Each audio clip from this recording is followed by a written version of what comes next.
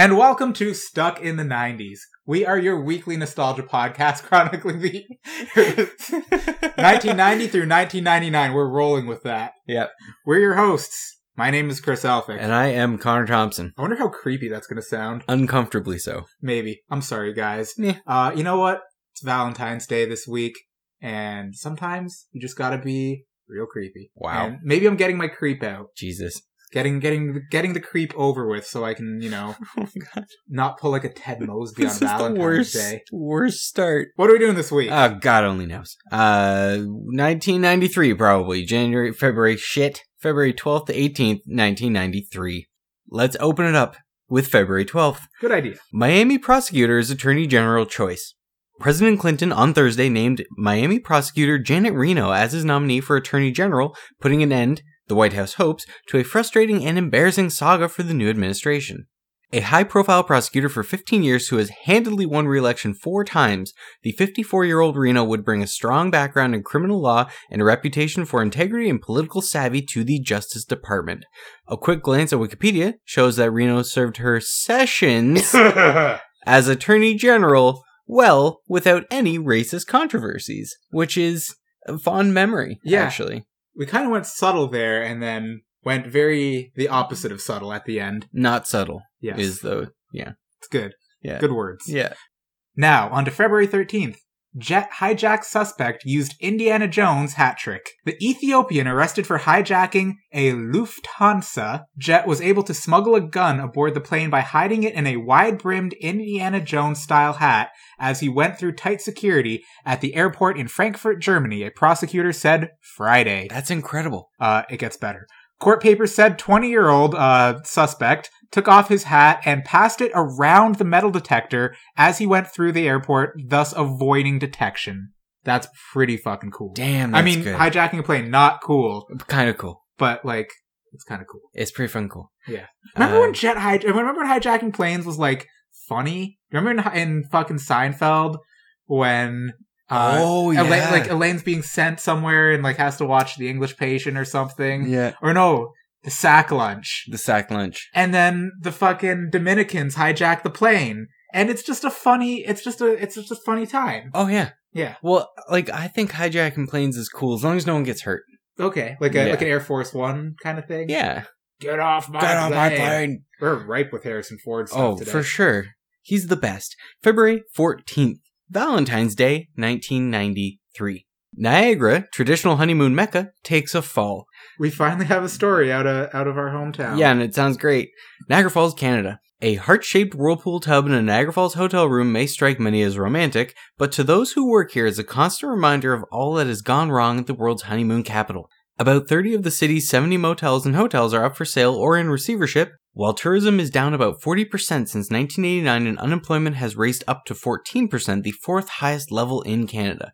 Mayor Wayne Thomas, whose name is actually Wayne Thompson, said the city is launching several aggressive promotional campaigns this year, including one starting on Valentine's Day to try and revive the romantic aura that was once Niagara Falls' hallmark. I actually worked in a hotel that has jacuzzi tubs that are heart-shaped. They are heinous looking. I don't know. Some of this romantic stuff, it comes off as tacky nowadays. Yeah. And I think Niagara Falls has largely sort of changed itself. I don't really see it as the honeymoon capital anymore. It's kind of just a tourist destination. I think that the wine industry in Niagara-on-the-Lake has really helped us a lot. Oh, definitely. Yeah. And that was still kind of budding in the 90s, wasn't it? We were making wine. We'd been making it since the 70s, but the 90s, 2000s are when we really stepped up on a world-class level. The fact that we've only been making wine since the 70s is pretty crazy. Astounding, yeah. Yeah. That's enough about us. Yeah. Now, what's going on with you guys? We're stuck in the 90s, and we're listening. Yeah. Let's move on to February 15th, the day after Valentine's Day. Dry blood for emergency uses. Ah, yes. A California company has patented freeze-dried red blood cells that emergency medical personnel can carry around at room temperature for weeks or months at a time. This is actually pretty cool. That's pretty fucking cool, yeah. Cryofarm, a Pasadena company that specializes in cryopreservation of natural cells, received a patent for freeze-dried red blood cells that can be packaged in plastic and stored at room temperature for up to 6 months before being rehydrated. The present shelf life of refrigerated blood is about 6 weeks. So this is a huge improvement. I don't know if anything ever happened with this, though. I tried to do a bit of research and I couldn't find anything. Well, this is pretty exciting for vampire astronauts, right? Yeah, the Cullens can finally get into space. Oh, good for them. February 16th, Life Alert will pay $1.35 million. Life Alert, the Chatsworth-based emergency response company, agreed to pay $1.35 million and to stop using alleged high-pressure sales tactics as part of an out-of-court settlement with the county and state attorneys. This is California. The company is best known for its television advertisements depicting an elderly woman who has fallen and moans that she can't get up to dial for help. I've fallen and I can't get up. Which we have talked about on the podcast before, it's so my I thought favorite this was a commercial. good story. This is great. Yeah, The agreement was reached 2 weeks into a civil trial stemming from a $2 million lawsuit brought against the company in September 1991 by district attorneys from 9 California counties. Okay, so that's a big deal. Oh yeah, that's crazy. And Life Alert. So good. Let's move on to the 17th of February. In 1993, Colorado backs none of the above. Colorado voters would be able to reject all the candidates in a race and force a new election with new candidates under a bill proposed Monday in the state Senate. Senator Tillman Bishop introduced the bill that would allow voters to choose none of the above in any race on the ballot. If none of the above won, a new election would be held. Quote, how many times have you thought, I don't want to vote for any of those candidates? Literally all the times. How would we elect anyone? This would have been interesting in federally in 2016. Yeah. Fucking Bernie. Yeah. Yeah. I mean, seriously, a race versus Donald Trump, Hillary Clinton, and none of the above. None of the above would have won. Yeah, none of the above. That's great. Because I think everyone's vote was a protest vote. Yeah. I think there were probably 500 people who legitimately want either of those candidates to win. Everyone else was, well, it's not Hillary or it's not Trump. There are dozens of us. February 18th, and closing out the week. Drug mixture halts HIV in lab, doctors say in a cautious report. A medical student has found what Massachusetts General Hospital in Boston says, quote, may be the Achilles heel of HIV, and has developed a novel drug strategy that eliminates the virus from human cells grown in the test tube. The strategy involves using a combination of 3 drugs to attack a single component of HIV, an enzyme that makes copies of the virus's genetic material. In test tubes, the combination of drugs has blocked the virus from growing and spreading to other cells. That's pretty neat. Obviously, now there's talk of HIV vaccines going out. Yeah, I mean, this is a whole big thing. It looks like this didn't actually really amount to anything much, but hopefully it helped a bit. I don't see much in AIDS research anymore, do you? Well, I read about that vaccine a little while ago. Okay, yeah. I think I remember reading about something similar. But yeah. I feel like there was more of it back then. Oh, definitely. Well, this is more of a widespread issue without much, relief, right? The drug cocktail that you were taking in the 90s did not have the same efficacy that it does now. Yeah, that is very true. All right, let's move on to movies and music. And this week we've got a funky one for you. Yeah, we're going to do something a little bit different. I'm going to read the box office to Connor, and we're just going to do kind of a quick fire with the first thing that pops into your head. We're going to do the top 10 for each. Yep. All right, so at the box office this week, 1, Groundhog Day. Oh, Alarm Clock. Alarm Clock? Oh, okay, that makes sense. Seeing that alarm clock every morning? 2, Summersby. Oh, that's a drink here. Yeah, Summersby is a cider. Yeah, it's a good cider. I mean, I used to like it a lot. It's actually pretty tasty. It's so sweet, though. It is, yeah. When I drank a lot of pop, I loved it. Now it's it's pretty sweet. It's probably not what this movie's about. Number 3. Homeward Bound, The Incredible Journey. Oh my god, San Francisco. I've seen that movie dozens of times. I haven't seen it in forever. I used to watch it all the time. That cat is so sassy. Oh, she's the sassiest cat. Aladdin. Genie. Robin Williams. There we go. Best role. Yeah. Loaded Weapon 1. What was that, I don't know, gun? It's gotta be a Leslie Nielsen movie or something. Emilio Estevez, Samuel L. Jackson, Charlie Sheen, Denise Richards. Holy shit, we should watch that. Yeah. Let's blast through these next ones pretty quickly. Untamed Heart. Pass. The Vanishing. Pass. A Few Good Men. Oh, you can't handle what I want to say right now. Is that it? That was the thing that... Is that a quote from the movie? You can't handle the truth. Oh, I thought that was Jerry Maguire. What? No. No? No, Jerry Maguire is Show Me the Money. Wow. Different that Tom. Just happened. Oh my god, did you just... Yeah, did you just whitewash Cuba Gooding Jr.? Did I? Was this a hate crime? Tom Cruise is in this movie, though. Yeah. Cuba Gooding Jr. Jr. has a minor role, apparently. Cuba Gooding Jr. does not have... Well, I guess it is kind of a minor role. There's an asterisk that says denotes minor role. That's what I'm going in off Jerry of. Maguire? That is insane. In A Few Good Men. Oh. Yeah. Yeah. All right, let's finish this off with 9 and 10. 9, Scent of a Woman. Hoo-ah! Hoo-ah! No soup for you. I haven't seen this. All I know is Elaine's impression. Yeah. And rounding it off, The Temp. I don't know what that is. Me either, but I want to think of Rick Campanelli.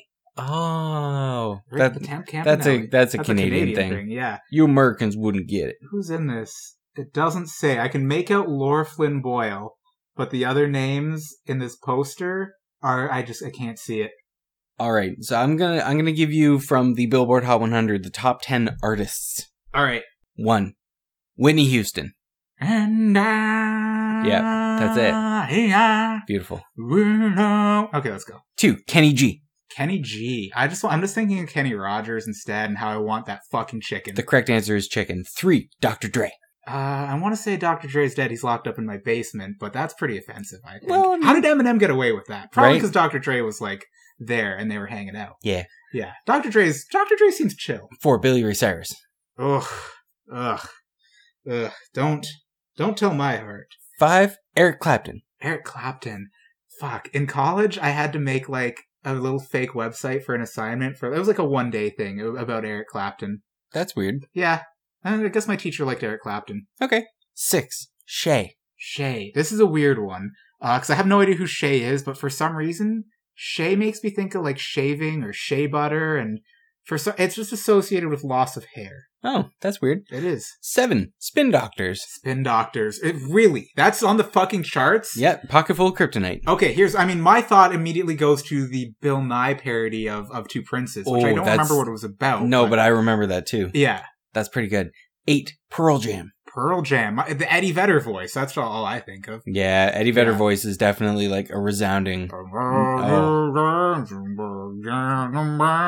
I thought he was here for a brief moment. Yeah.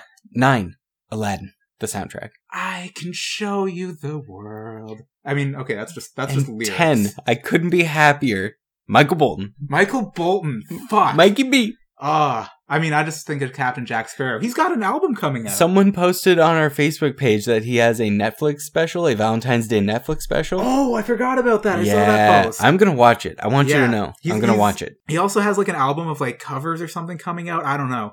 He did a guest spot on an Honest Trailers video. Okay. Yeah. Let's move on because we've got something important to discuss. Two things. We're moving into 90s news now.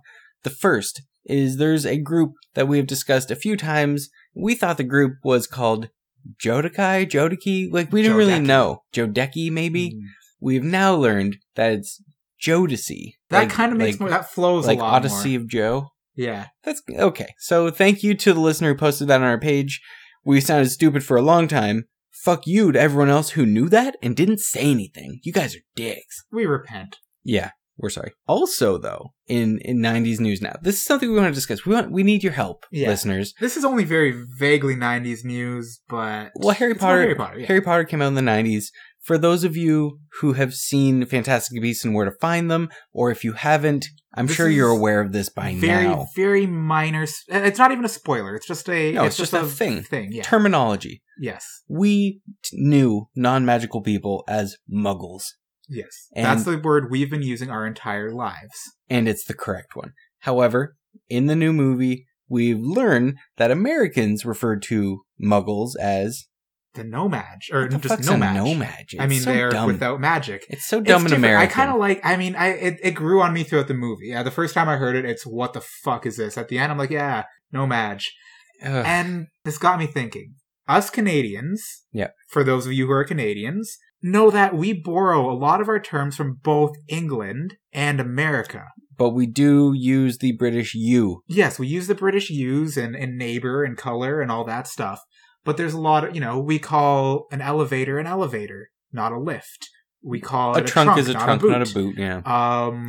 There are many examples of this. We use the British word for? Off the top of my head, I can't think of any. Yeah, there might be a few. Maybe we even have our own term for non-magical people because, where does Chesterfield come from? Does anyone Do the British call their couches Chesterfields? I don't know. I feel like a Chesterfield is slightly different than a couch. Regardless, there's plenty that we borrow from Britain. There's plenty that we borrow from the US. So the question that is burning on our minds, what do we Canadians call non-magical people? Yeah. Are they muggles or are they no-mages? Are they something entirely different? So what we're going to do is once per day, we are going to use the Stuck in the 90s account to tweet at JK Rowling. At SIT90s. At SIT90s. Hit us up on Twitter. At JK_Rowling. And we are going to tweet asking her what we refer to muggles as. The correct answer is muggles. Everybody knows it. But I want to hear from the source. Is it muggles? Is it no-maj? So, we are going to be tweeting this every day. Every day until we get an answer. We will be relentless. So we need your help. If you have Twitter, like, retweet. Yeah. And jump on board with try it. to get an answer out of JK. We got to know. Part of this. We got to know. Maybe we'll come up with a fancy hashtag. Maybe we won't. We'll start this probably, Monday? Let's start it Monday. Yeah, let's start it on Monday. I've already tweeted about it once, but this will be, We'll get there. We'll get into it. Okay. Real quick, thankfully not 90s. This one deserves to be spoken about, because I see this bitch everywhere. Oh, yeah, fuck. This week on Thankfully Not 90s. This one's all Chris. Cash me outside.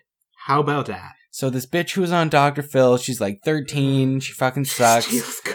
She steals cars, which is kind of badass. But there's this clip where she calls everyone in the audience hoes, which is hilarious.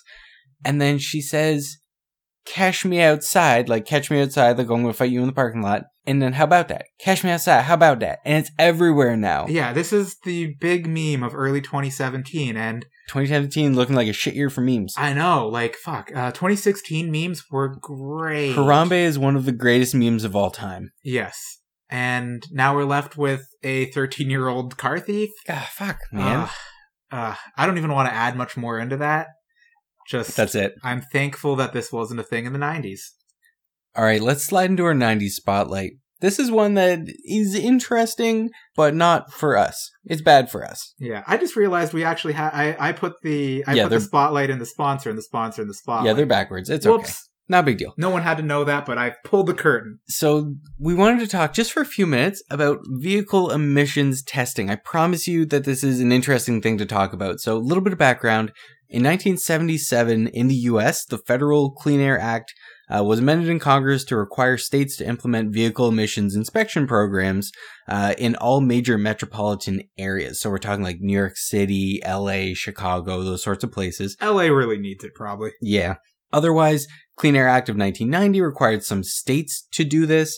A bunch of states jumped on board with it. Some actually repealed it, including Kentucky and Minnesota. Really? So, yeah, big surprise there. Obviously, it's mostly a state issue. So there are plenty of states where you have to do emissions testing. There are plenty where you do not. Leave it to the states. Yep, where we live in our province, Ontario, bit of a different story. Ontario's Drive Clean test went into place in April of 99. So literally just clinging on to the 90s with this one.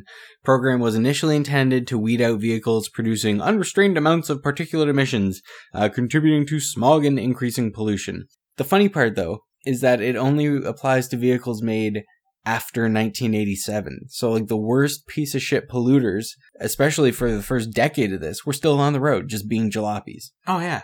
What we wanted to discuss, though, is in the 90s, if you're like a 16, 17-year-old kid, especially, where we live in Ontario prior to 99, you could go out there, all you had to find was a car that ran and would pass a safety.